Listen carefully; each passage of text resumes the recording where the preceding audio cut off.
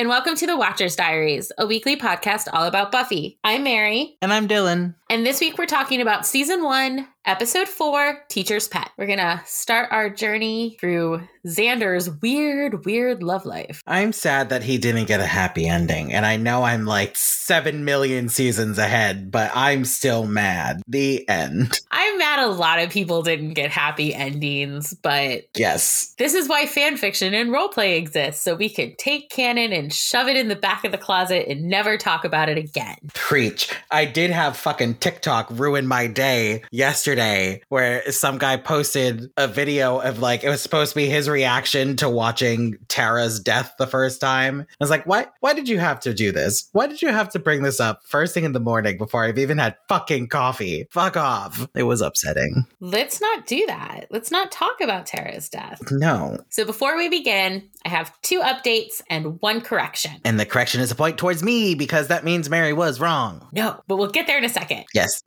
First off, updates. So our first update is I've ordered both Slayer and Chosen, which are the 2 books by Kirsten White dealing with Merrick's daughters. And I'm really excited because maybe we can find out a little bit more about Merrick. Probably not. And then I've also ordered Sins of the Father by Christopher Golden, which is the old tie-in novel that was written while the show was still on the air that has Pike coming to Sunnydale during the events of season 3. So is Pike in multiple books? I think this is the only novel he's in, and then he features in a couple of the comic books because he's in the comic book version of The Origin, and then he's in the comic book version of whatever happened in Vegas. And I don't remember if he shows back up later in the comic books, but he is in a couple of the comics. But I think this is the only novel he's in. But I'm very excited, and I'm sure we're going to dedicate an episode to each of these books. But this means that maybe, finally, hopefully, who knows, I can crack the mystery of how old Pike is supposed to be. My gut tells me this is not going to happen, but I really love this adventure for you. Oh, thank you. And I'm sure it won't. I'm sure it will remain one of the great unsolved mysteries of Sunnydale, but that's fine. And while we're on the subject of books, I'm going to go ahead. I'm going to make it official. Our 8th episode, which will be the one after the pack. So if you're listening to this episode, you have 3 weeks. That will be dedicated to Julie Kenner's Carpe Demon, which is the first of her demon hunting soccer mom series. So we're going to take a look at the book. We're going to take a look at Kate and the world in the book and kind of see how it compares to the world of Buffy. And I love this series. I loved it the first time I read it. I'm going to love rereading it, I know. So I'm very excited for everyone to take that journey with us. After we read them, if we decide we want to carry on with the book club, we should read the Undead and Unwed series because they are delightful. Oh, yeah. I'm up for reading anything. I like having book club. Have you read those before? I've seen them, but I don't think I've read them. They're so much fun. I'm excited for this journey. Anywho, back on topic. So I have a small correction from our Welcome to the Hellmouth episode. When we were talking about the bronze, I told you that it was the warehouse of where they filmed. So what we were looking at was the WB lot. I was correct in the fact that it is the warehouse that they filmed in, but Buffy didn't film on the main WB lot. Interesting. Yeah. Thanks to Jackie, who is, I feel very safe in saying, our #1 fan at this point. She told me that Buffy actually filmed on a much smaller lot in Santa Monica. The fact that they were on this much smaller lot is a big part of the fact that they only had 3 locations. And that's why they kept using the same hallway over and over. It's why poor Marty Noxon lost like her parking space every time they needed a graveyard. It's because they had a much smaller area to work with. And she did say that listening to the podcast has made her remember that she wants to drive past some of these places that she used to go and where they used to film. And so she's going to try to get us some pictures. So when we get those, we'll put them up on our Instagram. She's just a superstar. I love her so much. We love Jackie. Hi, do. Jackie. Hi. We miss you. On to the episode.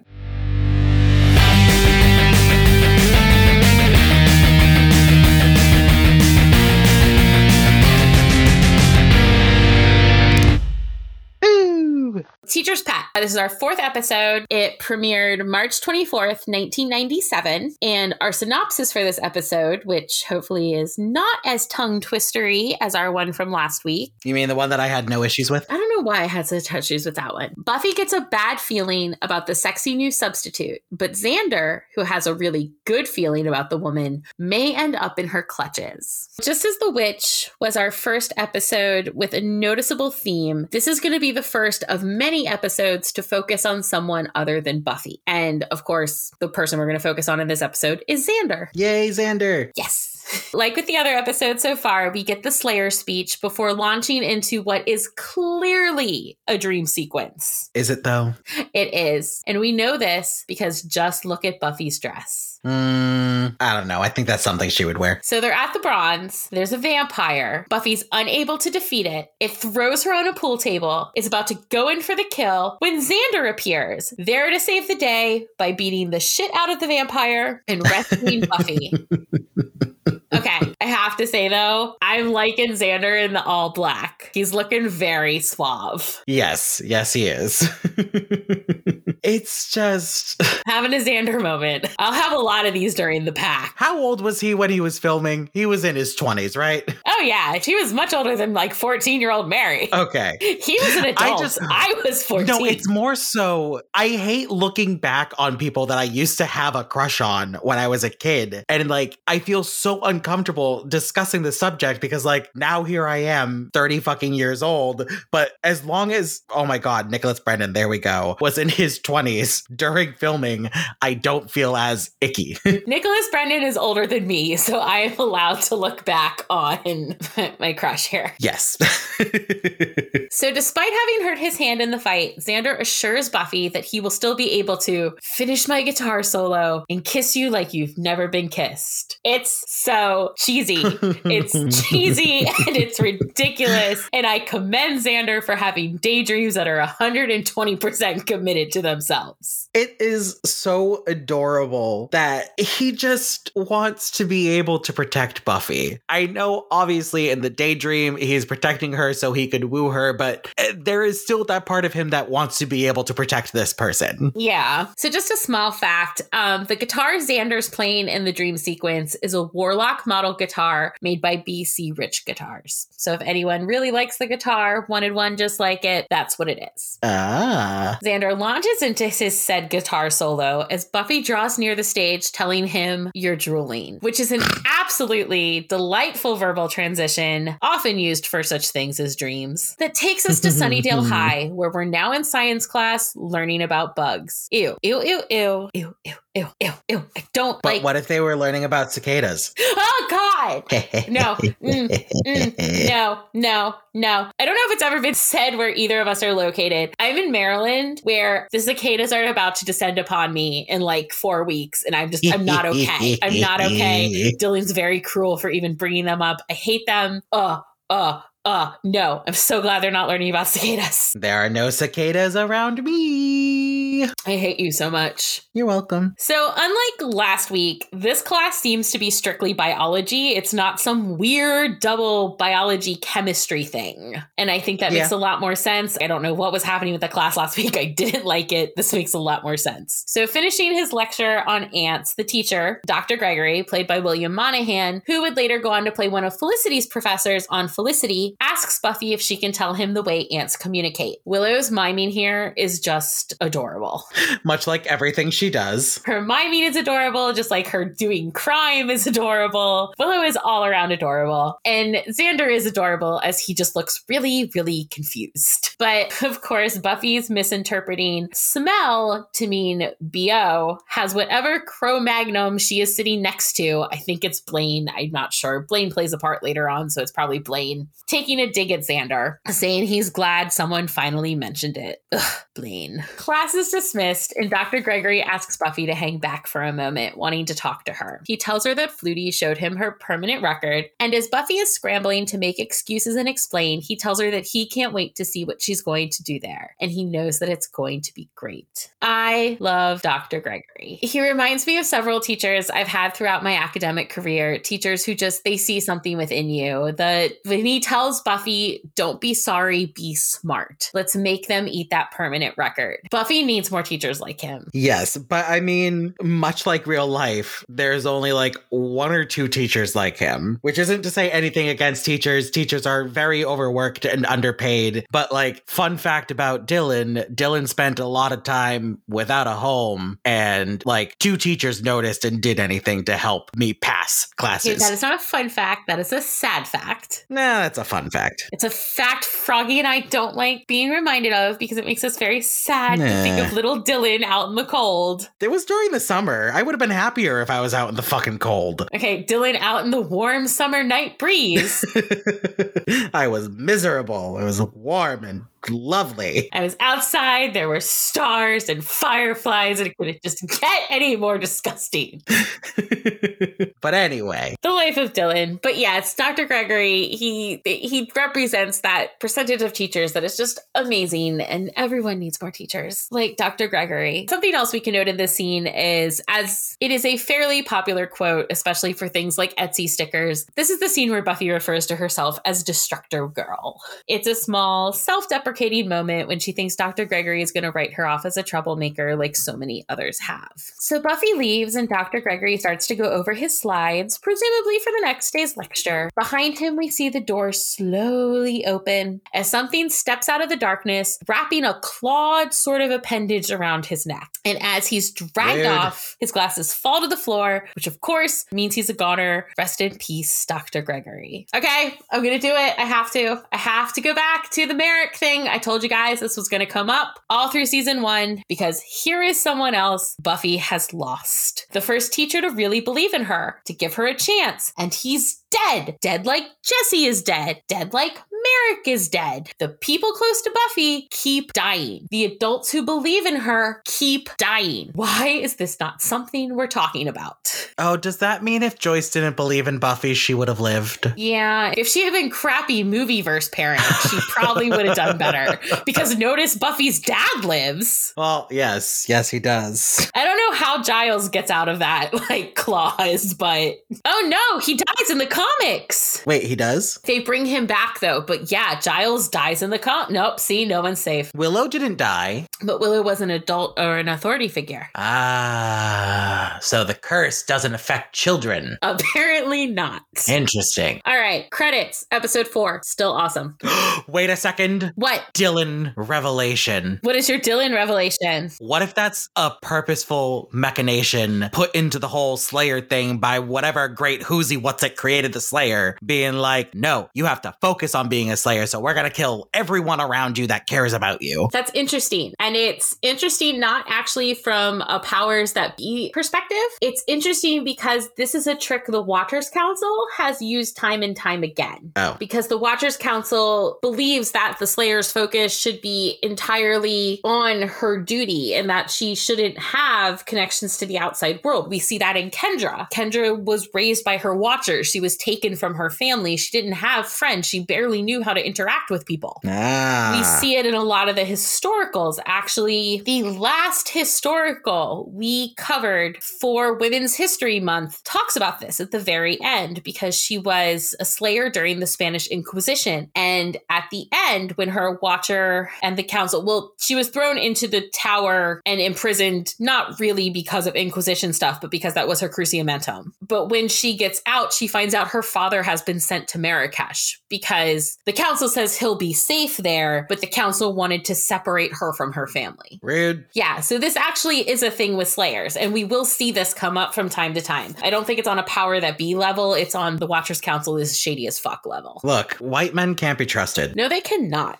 So from the credits, we return to the Bronze, this time not a dream, where Superfine is on stage playing Already Met You. And this is one of the songs featured on the official Buffy album. There's an official Buffy album? There is. It came out my senior year, so it came out either spring of 99 or fall of 99. I have it. And I think you can find it on Spotify or Amazon. There was the official Buffy album. There was songs from Radio Sunnydale. And then there was Once More with Feeling. I love Once More with Feeling. But the official Buffy album also has Transylvania Concubine on it. I don't know what that is. You've never heard Rasputina's Transylvania Concubine? No. There were not copyright laws. I would play it right now, but I'll send you a link to it when we get off because, oh my God, you're going to love this song. Xander wades through the crowd, passing by the stage, and he tries to give the lead guitarist this little nod, like one rock god to another. It doesn't work out so well. So he then ends up at that bar, whatever that thing is. The Bronze will forever mystify me. Yeah, it's very fucking confusing. Right? He's next to Blaine and Blaine's friend. And have I mentioned yet that according to the official Watcher's Guide, Blaine is spelled Blayne.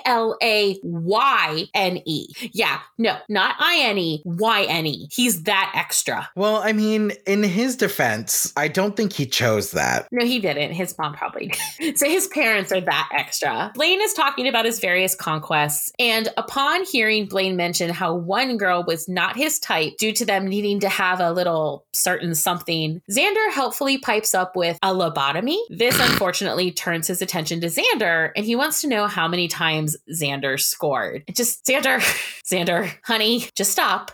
I mean, I know no teenage boy wants to seem lesser in front of other teenage boys, but those boys are douchebags. Like, he owes them nothing. They are. But also, that Blaine is in their grade, yes? Since he was in class with them. Yes, he's in their grade.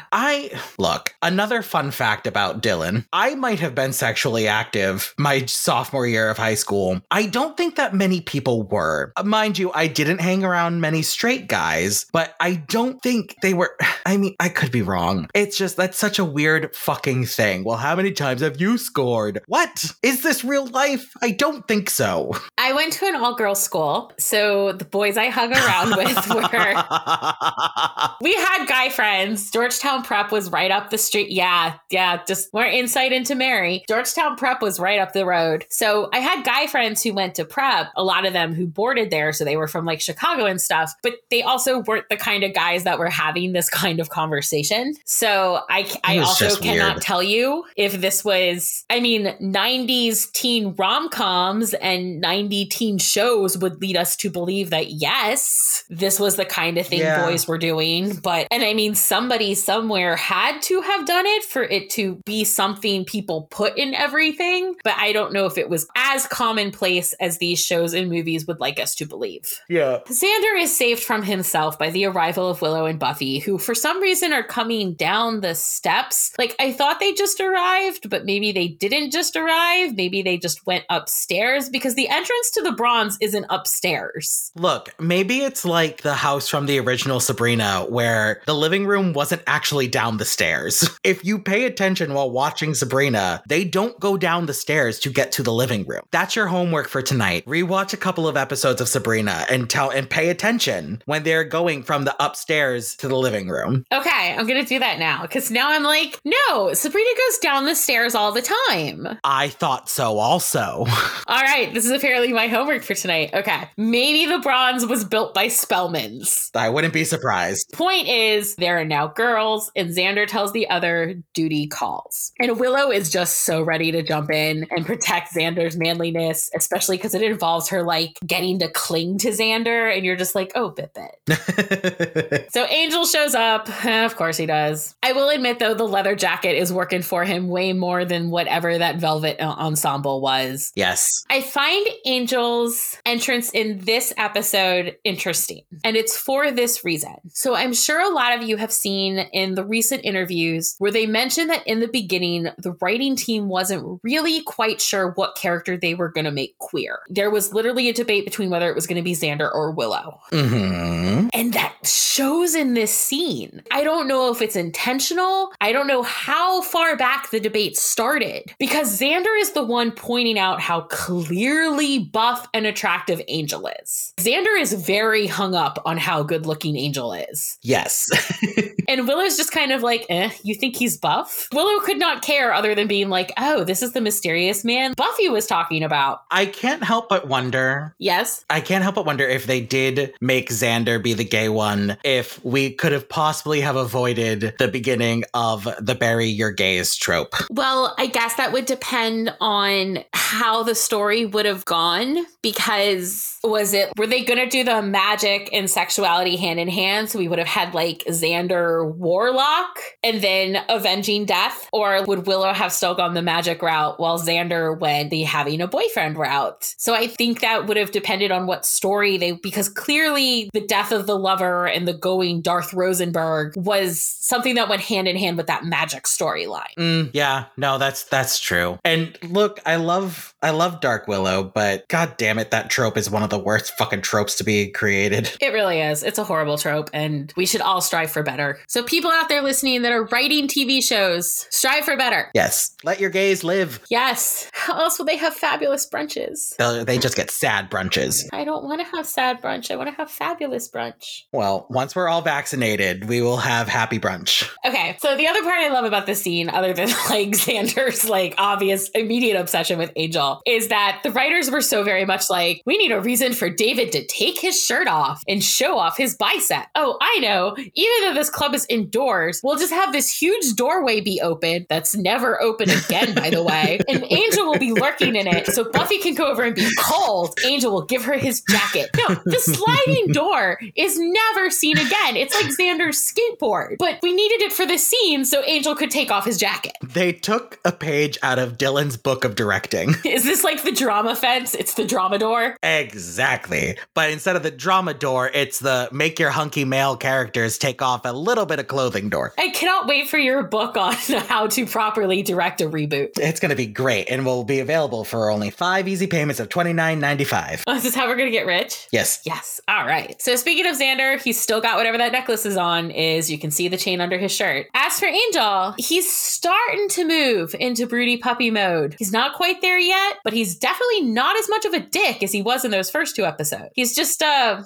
little standoffish. Because after giving Buffy his jacket, he warns her that someone is coming. Not to let him corner her, he'll rip her throat out, and he mysteriously leaves. As we cut to Sunnydale High. Woohoo! I love Sunnydale High. Buffy and Giles are walking along, discussing the warning Angel relayed to her. As they come across Willow and Giles heads inside, he remarks how every day there is the same. And he's referring, of course, to the Southern California weather. So something from the original script. Giles's line was pretty much weather dependent. So they had to have a note in the script with an alternate line in case it had been raining that day. Had it been raining when they were filming, Giles' line would have been changed to reminds me of home. And Buffy would have replied, dark, dank, and dreary. You must be so happy. I would just like to say that my time over in the UK did not involve any rain, and I was disappointed. Yeah, I don't think it rained when Panda and I went over. I don't think it rained the entire time we were in Europe at all that year. Yeah, no, there was definitely no rain when we were in Paris. Yeah, so no, I did not experience this dreary English weather that they speak of. Rude. Giles goes to leave, and Xander joins the girls, telling them that there will be no Dr. Gregory that day as he's missing. And Xander just doesn't get right away how that might be a bad. Missing is usually bad, Xander. And it's even more bad when you live atop a hellmouth. He's still new to this vampire thing, okay? What happened to last week with people disappear all the time? Look, he's new to this whole continuity thing, okay? Are you also new to this continuity thing, Dylan? Maybe. I live however I want to live. You do what you want? Yep. And whether that means I'm following continuity or not, I don't give a fuck. Buffy's clearly worried and she's upset. And Willow remarks, he's one of the only teachers that doesn't think Buffy's a felon. At least her saying one of implies that there's at least one more. And hopefully that's besides Giles. I don't think that's besides Giles. Great. So it's Dr. Gregory and Giles. Giles counts for a lot, but he doesn't count as a teacher. Do librarians count as teachers? They're faculty, but I don't think they're teachers. Giles counts to us. He does. Giles will always be a teacher in our hearts. Yes, we will. Oh, Giles. Poor Giles. It's probably a good thing we did not go to Sunnydale High. Well, you would have died, and I would have become a big bad. I can speak good. Reading makes our English speaking good, to quote Xander. You would have died, and I would have become a big bad. Wow, rude. I'm very insulted that you think I would have died. That's what you get for not going into the haunted forest. No, I'm pretty sure it works the opposite way. No, the haunted forest is a safe place because that's where all the friendly ghosts are to protect you from the bad guys. So I went into the haunted forest, you got ran over by a vampire truck, and I then became a big bad to avenge you. Because in our Sunnydale, there are vampire trucks. Now, are they trucks driven by vampires? Or are they trucks that are vampires? Think if Pixar's Cars had a Buffy the Vampire Slayer. I'm going to need someone to draw this. Anyone who has any artistic talent out there, please draw me a Pixar vampire truck, please. Because I'm going to need this. It's just Mater. It's Mater with one fang. There might actually, okay, now I'm going to have to deep dive on the internet because there may be like a Halloween picture where Mater is dressed like a vampire. I went an opposite route and I feel like there's some really upsetting fan fiction out there. Oh no, dear God, no. I'm just gonna look up like Cars Land Halloween because I think it's like in the parks. Like I think they put a cape on him or something. Oh, there is a vampire Mater and he's so cute. I told you. Okay, so we're going to put the picture of Vampire Mater up on the Instagram for y'all. I love him. He has the pendant. So that's what kills you. Okay, that's what ran over me. Yep. You can buy a toy of him. Carry on. Here comes Miss French, who seems to be equipped with the power of rendering teenage boys speechless. So, fun fact, Miss French is played by Musetta Vander, who also had guest roles on Xena Warrior Princess and VIP, which are my other two girl power shows of this era. Miss French asks Xander if he can tell her where Science 109 is, but unfortunately, Xander's teenage boy brain is very much malfunctioning at the moment. Unfortunately for us all, Blaine is nearby and offers to help. Bye, Blaine. No, not by Blaine, but Blaine's gonna go off to class. No, in my mind, he got eaten by the vampire truck. The vampire truck's gonna make a lot of appearances, isn't it? Yes. So Blaine's real name is Blaine Mall, and he's played by Price Jackson, or Jackson Price as he prefers to be credited, apparently. Before appearing on Buffy, Price was also on the Baywatch Night series, a spinoff of Baywatch that had David Hasselhoff's character Mitch working as a private eye. In the series' second season, the cases took on... Oh yeah, this was a thing. What? Yeah, so after Baywatch, there was Baywatch Nights, and Mitch became a private eye, and then in the series' second season, the cases became way more supernatural themed. There was like a whole werewolf thing. So this is not this actor's first run-in with things that go bump in the night. What? My brain just automatically went to, it's people swimming at night. No, it's not like night lifeguards. It's like secret private eye stuff. I have so many questions. What fanfic bullshit is this? Oh my God. And it's called David Hasselhoff Needed a Job. I don't know. G can tell you all about it. Oh boy. This is what a treat. Carry on while I fall down a Google hole. Blaine, not just outside, but everything that comes out of his mouth in the science room, Buffy really needs to like reach over and hit him. But speaking of the science room, as they walk in, Buffy does notice Dr. Gregory's glasses on the floor, and one of the lenses is clearly cracked, which she finds odd. Why would he just leave them there? If he dropped them, wouldn't he have picked them up? No. He was in a rush, all right? Don't be judgmental, Buffy. Miss French picks up where Dr. Gregory left off and begins lecturing the class about the praying mantis, a creature that she says lives a solitary life. Dun, dun, dun. Sorry, carry on. When she asks if anyone can tell her why, Buffy comments the phrase, bug ugly comes to mind, something that clearly upsets Miss French. I think Miss French needs to calm it down, at least a little. Even though the Scoobies may not know it yet, we know she's a giant bug, and I get it. She's protective of her kind, but not everybody likes bugs. In fact, most people do not like bugs, so she's fighting a losing battle. Look, she's a bug person. I understand her being offended. Well, no, we're not feeling bad for the bug lady. We can feel a little bad for the bug lady. She just got called ugly. Fine. If you find yourself wondering about Miss French's accent, it's because Musetta is Dutch South African. So that's the accent you're hearing. During the course of her lecture, she says that there are over 1,800 species of praying mantis. This is both true and untrue. While there are over 1,800 species of mantids, and people often refer to any mantid as a mantis, the mantises are in fact a much smaller subset. I just really enjoy that you dislike bugs so much and had to do this bug search, if you will. It was very upsetting. So we go on to learn about how the mantis lays and fertilizes its eggs, leading to hundreds of offspring once they hatch. Miss French then asks for volunteers to make model egg sacs for the science fair. Not surprising, every boy in the classroom volunteers. Look, there should have at least have been one gay boy in that classroom that was like, you ain't shit. I'm just saying. The Moes didn't suddenly appear out of nowhere after the 90s ended. Okay, but that's going to lead to a very interesting science-y question, because we find out later on that part of the thing with why Xander is so attracted to her is that she's giving off a pheromone. pheromone. How does pheromones react with, because pheromone is a biological thing and a biological reaction, and how does that interact with sexuality? Like, that's a whole science paper on its own. I know that you're not going to have an answer for that. I'm sure there is a science paper on it, but it just, like, I'm like, does the whole pheromone biological reaction to pheromone need to carry on species override sexuality? Or does it play into sexuality and a pheromone can only enhance like an attraction you would already have?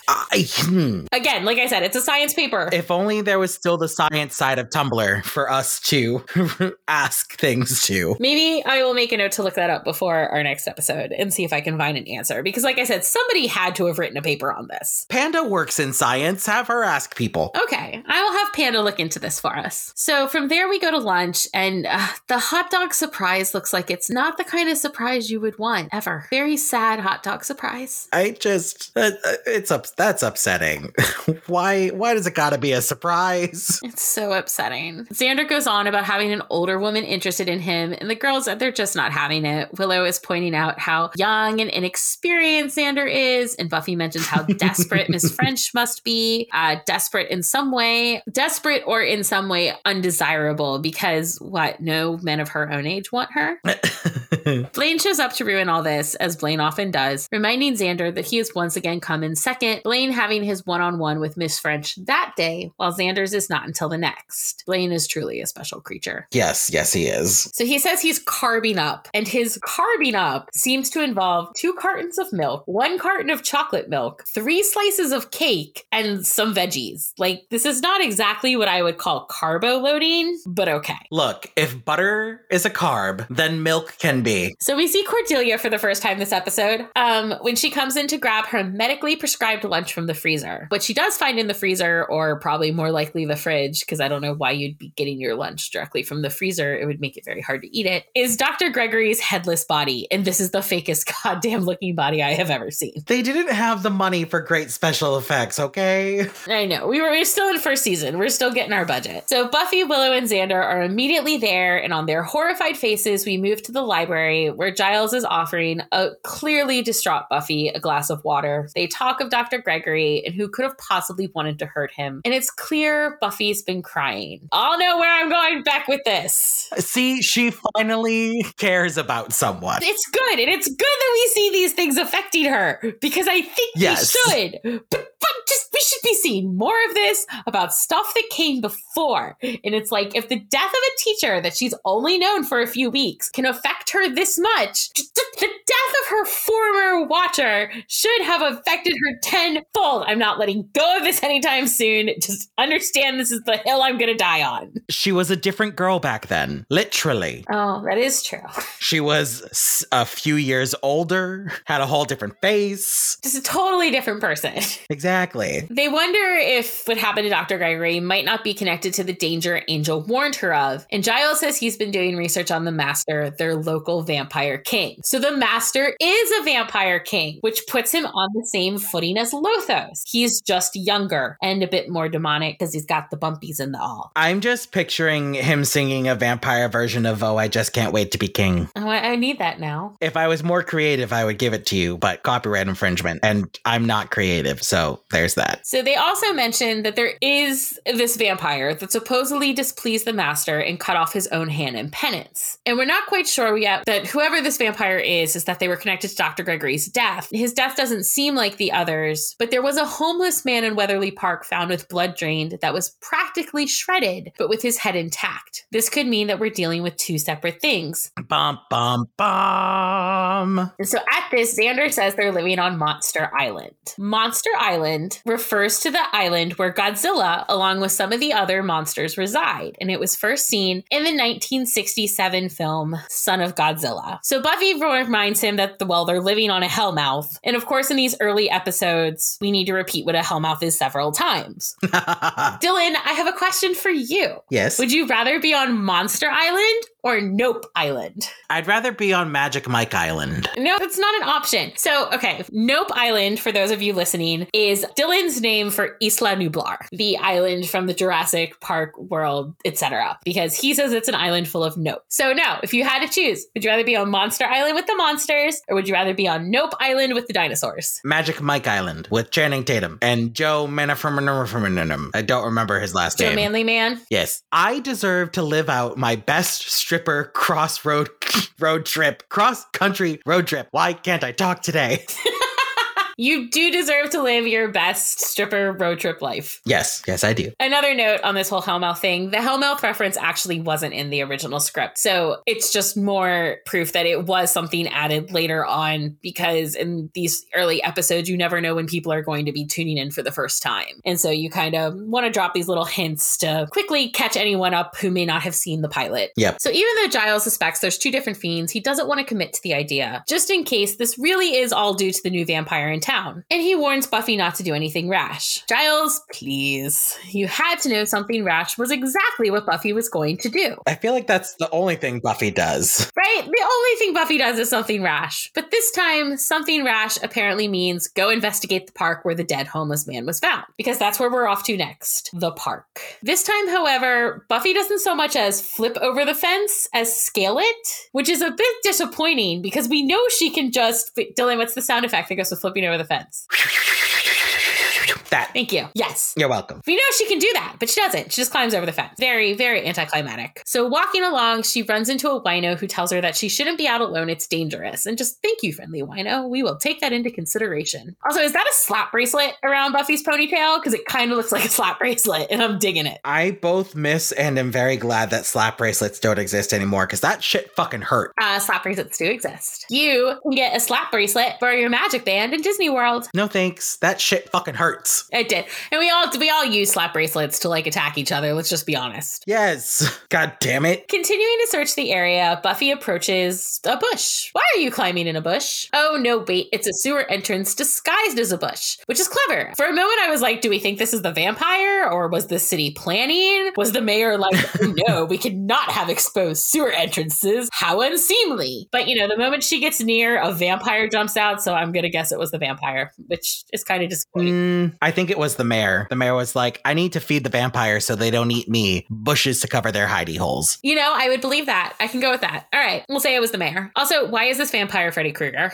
Why isn't he? I don't know. He literally looks like Freddy Krueger. So the police show up, the vampire takes off, and Buffy's following him. Walking along the edge of the fence, the vampire spots Miss French walking home, and like most vampires, thinks, hey, tasty meal. That is until she turns and looks at him, and then he's hissing and running away as fast as he can. So I don't get this. I don't get it through the entire episode, and they never explain it. Why is the vampire afraid of Miss French? Okay, yes, she is a giant bug, but she's a giant bug. Why does that bother the vampire? I think it's because predators can sense other predators, and that vampire probably realized that if it were to go up against that predator, the likelihood of it living is slim to none. Oh, I didn't think about that. I didn't think about a praying mantis being a predator, because they are a cannibal bug. Yes. So, okay, that makes a lot more sense now. Thank you. I actually You're just welcome. did not think about that. Point 50 to Dylan. Okay, another point to you. Back at Sunnydale High, Giles is scolding Buffy for going hunting after she said she wouldn't. And I'm like, doesn't Buffy patrol every night? Isn't that part of the Slayer responsibility? It seems like she patrols every night. But okay, maybe it's just that she went to the specific area he told her not to. Or it's he's just like, can we at least wait to find out how many oogity boogities you're supposed to be going up against before you run off? I really don't want to have to try and find another Slayer in 2 seconds. Come on. Have a little bit of survival instinct here, Buffy. But she does tell Giles, though, that she saw their vampire and something even more interesting, something that involves Miss French. And Giles calls Miss French lovely with a bit of a dopey grin. And I'm just like, ooh, even Giles thinks she's pretty. Don't worry, Giles, your time is coming. There's a very pretty teacher waiting just around the corner for you. And unlike Miss French, she will not bite off your head.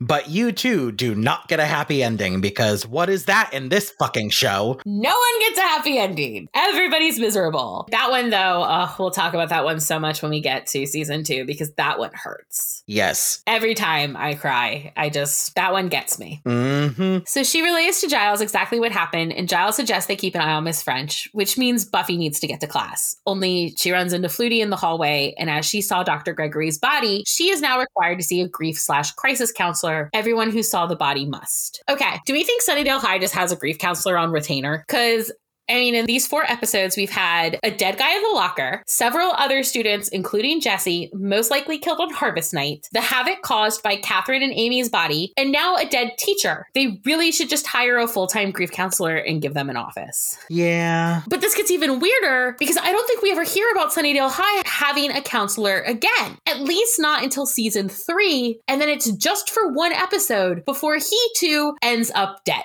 I'm going to assume there is one and we just never see them, because how does the school not have one? Because things just get even worse from here on out. Maybe it's like the dark arts position. It's cursed. Either that or you burn out real fast, because there's a lot of grief counseling that has to go on at this school. Yes, there is. So Flutie assures Buffy that together they can all beat this thing, and that if she ever needs a hug, he's there, but not a real hug, because the school is very sensitive to wrong touching. I love this whole exchange in the hallway. I love Principal Flutie. He's great because he does. And we've talked about this. He tries really hard. I laughed so hard because it made me think of that scene from Bridesmaids where it's her boss. And I forget exactly what he says, but he's like, don't sue me. Yes, I know what you're talking about, but I can't remember. Yeah. So it looks like they're once again filming on location somewhere, because this is not the one hallway. This is like the bigger, obviously real school hallway from The Witch. The one hallway to rule them all. Flutie tells Buffy, you have to heal.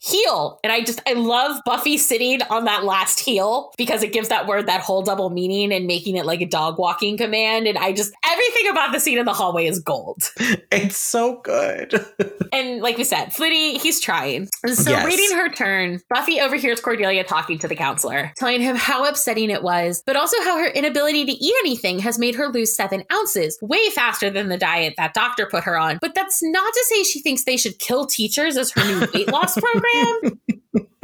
No. She just is finding a silver lining in all this. Like how even a used Mercedes, shout out to the magical Mercedes symbol, still has leather seats, her words. It's the 90s version of Noom, but instead of an app where you get a coach, it's just a hitman. Exactly. From Buffy's incredulous look, we move to science class where a pop quiz is happening. Miss French is helping Xander by leaning in real close, suggesting that he might have meant something else for question 14. She also reminds him that she will see him after school for their one-on-one. Gross. Miss French did not get Flutie's memo on inappropriate touching. No, she did not. Arriving late, Buffy peers through the window only to have Miss French get that nagging feeling that she's being watched, and she does a full-on headspin to see who's there, which thankfully Buffy ducks. But why? Why would you do the full-on headspin in the classroom? That's just begging to get caught. Was everyone really so into their quizzes that no one noticed that? Would you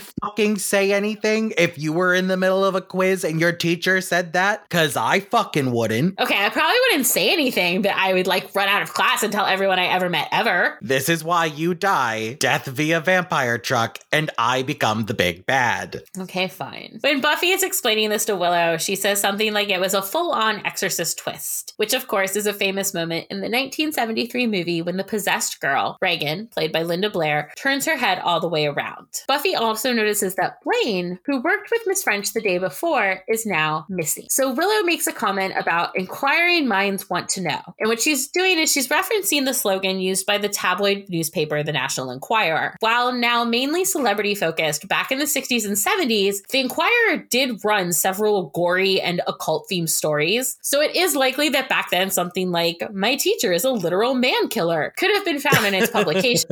But this line is also said by Corey Haim's character in Lost Boys, which, as we've stated before, is an 80s vampire movie starring Kiefer Sutherland, son of Donald Sutherland, who played Merrick in the movie. Literally everything is connected. 6 degrees of vampires. Giles states that he has not yet come across anything that vampires are afraid of, and Buffy suggests he looks up things that can turn their head all the way around, something Giles remarks no human can do. No shit, Sherlock. Right? Even without knowing Miss French is a giant bug lady, did he really really think they were looking for something human? Come on, Giles. I'm sure there are plenty of demons that can do it. Probably. But it doesn't matter because Buffy remembers that certain bugs can. And so goes off to look at which ones. And Willow is just so proud that Buffy's going to actually do her homework. Like, Willow is just, I love Willow's smile. Slane and school need to cross over more often. But that also is just like, it's such a specific thing to jump to. Like, why would you jump to bug? And I get it, plot device, we have to move the episode forward, but like, just that wouldn't be my natural progression. No, literally plot. So Xander goes to meet with Miss French right as she's making herself a snack. And this is where we learn that Xander's middle name is Lavelle, a secret he makes Miss French promise to guard with her life. Miss French tells Xander there's been a terrible mix-up and that she's left some things at home. She then asks if he could meet her there that night. Xander, no! This is how so many Lifetime movies start. Like, do not go to the teacher's house. No. Bad Xander. It's so gross. It is. Even without the giant bug lady, just Xander, no. So he leaves and Miss French finally makes her snack. Crickets on white bread with mayo. And I'm just like, no. And so, okay, speaking of no, and going back to earlier, so you know how we talked about how the cicadas are coming this summer? My family knows how much I freaking hate cicadas. And so they've been texting me cicada recipes. Because yeah, you can eat them. Like crickets and stuff. Like you can eat cicadas if you really wanted to. And so they just keep texting them to me because they know it grosses me the fuck out. And I'm just like, family, stop. Yeah. The Hot Topic in my hometown used to sell crickets. And like they had like different flavors. They had Cool Ranch crickets and all that. I never ate any of them, but that was a thing that they sold. I want to say my comic book store sells like some kind of candy that has crickets in it. Mm-hmm. No, thank you. I'm good. So we go back to the library where Buffy has confirmed only the praying mantis can rotate its head fully. She also reminds us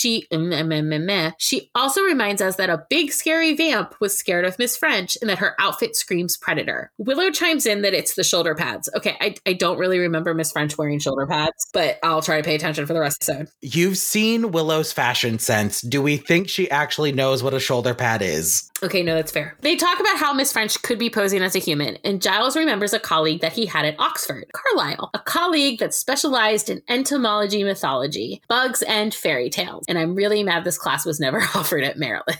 Are you, though? Would you have taken that class? I don't know. I like fairy tales, but I don't like bugs. So I don't know. Maybe not. He leaves to make a phone call, and Buffy leaves to warn Xander. He tries to double check that what Willow has just done, hacking into the school system to see if anything was mentioned about Blaine's absence, was legal. On Buffy and Willow's highly unconvincing response, Giles just departs with, wasn't here, didn't see you, couldn't have stopped you. I feel this will become Giles's motto. Yes. So Buffy finds Xander and she tries to warn him, but Xander isn't really up for listening. Instead, he accuses Buffy of being jealous and takes the opportunity to lash out at Angel because Xander's never going to miss an opportunity to lash out at Angel. And I'm just no, he is not. Xander, you live on Hellmouth. The vampires are real. Why is it so strange when Buffy tells you there's a giant bug person? Again, he's still new to this. Whether it be vampires or continuity, he's new to one of them. Either way, it's a new experience. Yes. So Xander walks off, leaving an exasperated Buffy, and we switch to Miss French's house where she's pouring out martinis for her and the yet-to-arrive Xander. And I'm just like, why are we pouring out martinis? Is this a 1970s swinger party? It's all so gross. It's so gross. Once he appears, the sight of Miss French in her dress has him doing all kinds of nervous teenage boy babbling, during which he mentions shawarma. I'm beginning to think that the creator has like this huge shawarma obsession. And I mean, good reason, it's delicious. But shawarma will also come into play in the 2012 Avengers movie. So this is not the last time we will hear of Schwarden. We will hear of shawarma in one of the creator's projects. So Xander downs his drink and Miss French asks if she can ask him a personal question. That question being whether or not he's ever been with a woman. This just keeps getting grosser. He tries to play it cool, but in the end, he admits that no, he hasn't, which Miss French already knew, and she can tell. And that's good, because a virgin is what she needs. Through this conversation, you can hear like yelling somewhere in the house, and Xander asks Miss French if she hears anything, but she says no. He swears he hears crying, but Miss French assures him she hears nothing and distracts him with talk of her hands. For a moment, Xander flashes back to his dream and his thoughts of Buffy, admitting out loud, clearly under the influence of something, that he loves Buffy. Then it's Miss French's hands and they change into claws and Xander passes out and he's dragged away and oh look, it's a creepy basement with Xander in a cage as Miss French attends to her eggs and ugh. So as Xander was grabbing the bar, I noticed he has like 3 rings on and one of them looks like it's coffin shaped and I kind of love it. Back in the library, Giles is on the phone still trying to speak to Carlisle, something not made easy by the fact that Carlisle's hunt for whatever Miss French is clearly drove him insane and now led to him being in an institution. The script here is perfect. Giles is on the phone, the fury of the once great English Empire in his voice. I love that. So while Giles is doing that, Willow is pulling up the coroner's report on Dr. Gregor. The report confirms that the marks were indeed teeth marks, which leads Buffy to double down on her mantis theory. And that panics Willow. And Willow's speech about liking Xander's head, I'm just like, me too, Willow. Me too. But it's fine, because Buffy saw Xander leave school and she's sure he's safe at home. He's not, though. He's not at home. He's in Miss French's house, which is her dungeon of horrors. But oh, hey, Blaine is still alive. Not that we would have been sad if he wasn't. No, but I am sad that I don't have a dungeon of horrors. I don't particularly want to keep people trapped in a dungeons of horror. You just want to be able to say you have one? Yes, and I also want to be able to talk. That would be lovely. Blaine isn't completely unharmed, though, because he is clearly traumatized by what he has witnessed in that basement. Fucking fair. Whatever Miss French's version of mating is, he explains it to Xander, peppered with many oh gods, before collapsing on the floor. For all his bravado, Blaine can't handle it when the pressure is turned on, and just shocker. I mean, fair. We return once again to the library where Giles is still on the phone, but this time he is with Carlisle, and he assures his old friend that they will take every precaution and that he was right about everything. Okay, well, almost everything, because, well, no, in fact, you weren't right about your mother coming back as a Pekingese. Do you know it for a fact, Giles? Did you speak to the Pekingese in question? I think that was Giles being judgmental. I think it was, because I think Carlisle's Pekingese and your Spook Terra's cat lady's cat would have a lot to bond over. Yes, they would. Also, in the original script, it was a dachshund, not a Pekingese. So, turns out Miss French is what they call a she-mantis. Descriptive, but not real creative. Fucking she-mantis, I can't. And we learn here that the she-mantis is a kleptovirgus, or a virgin thief, putting her in the same category as the Greek sirens and Celtic sea maidens. She assumes the form of a beautiful woman and then lures unsuspecting virgins back to her nest. Buffy's trying not to assume that Xander is a virgin, and she's delicately trying to find out, but Willow just outright declares that Xander is going to die, and she goes off to call him. I like that Buffy's trying to be delicate. She's like, well, Xander's not, I'm sure and Willow's like, he's gonna die. It's like, Buffy, that's sweet of you to try and be like, Xander could be a ladies' man, but no, sweet pea, he is a virgin.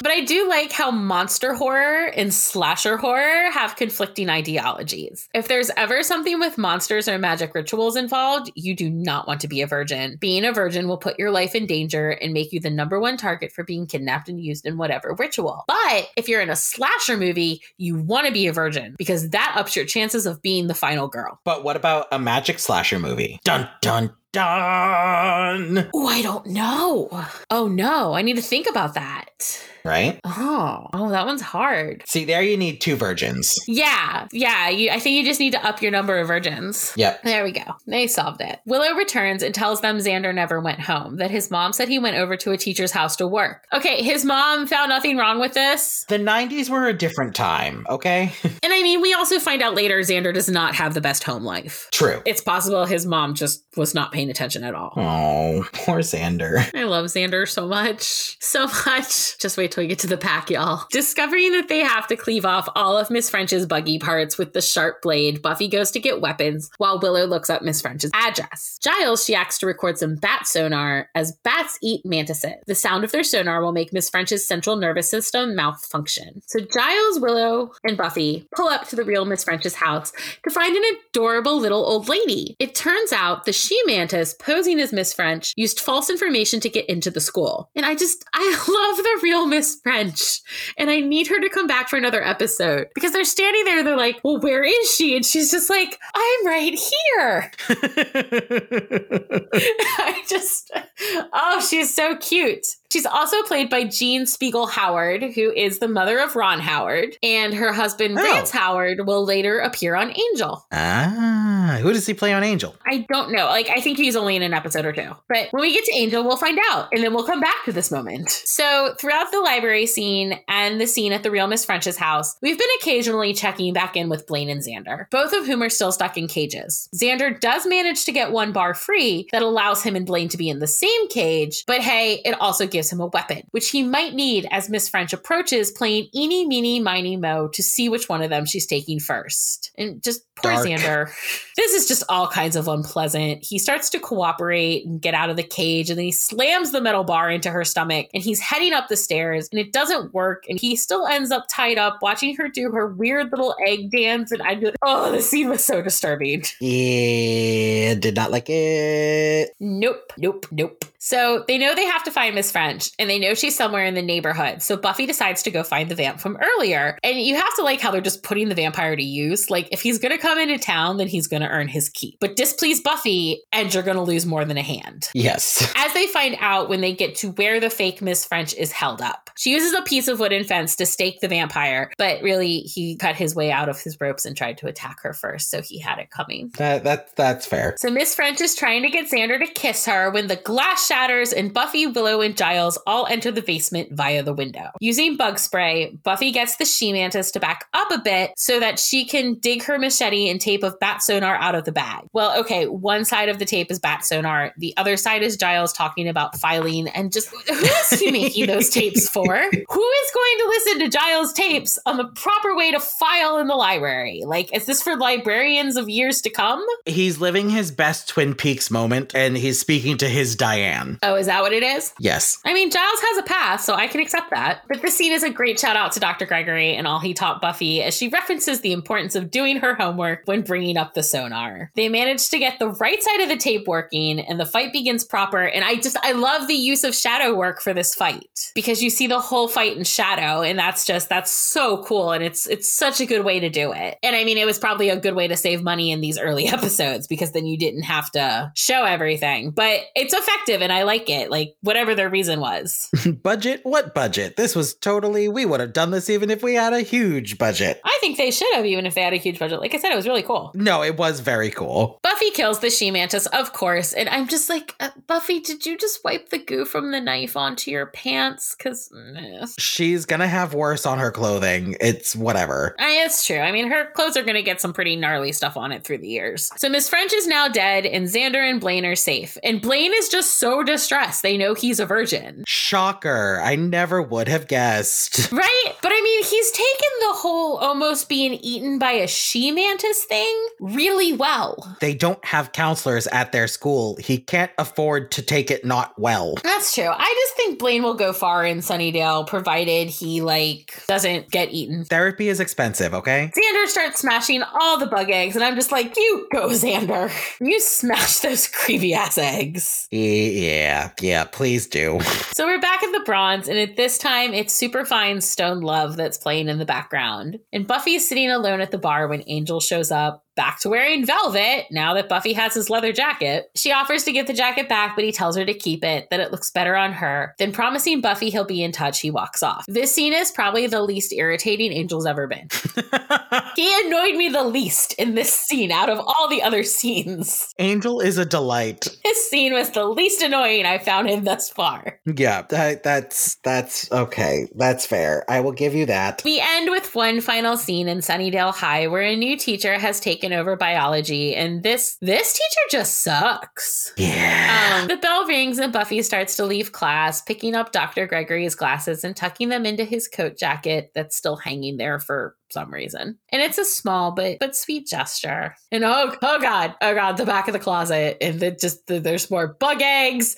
And do we think became of those bug eggs? Because one of them was hatching. Are there little bug people? I just no, I can't think about it too hard. Do you want to know what happened to them? Yes. They moved to Maryland. Oh no, that's horrible. That's a horrible story. I don't like that story. The buggies are coming from inside the house. No, I've had that. I did not do well with this episode. I don't like this episode. Anything that has something like overly bug-like, I don't do well with it. But yes, so that's Teacher's Pet. Do you have any final thoughts, comments, ways you want to torment me with bugs? I'm going to buy you some crickets for your birthday. Great. Some nice, crispy, crunchy crickets for you to nom on, because I'm a good friend. I hate you so much. Well, that's just about it for this week. Thank you all for listening, and make sure you join us next time when we take on Season 1, Episode 5, Never Kill a Boy on the First Date. Because that's rude. Until then, check out our various social media channels, all of which will be listed in the show notes. And if you like the show and you want to let us know it, you can subscribe, rate and review, or write to us directly at thewatchersdiaries@gmail.com. Bye! Bye!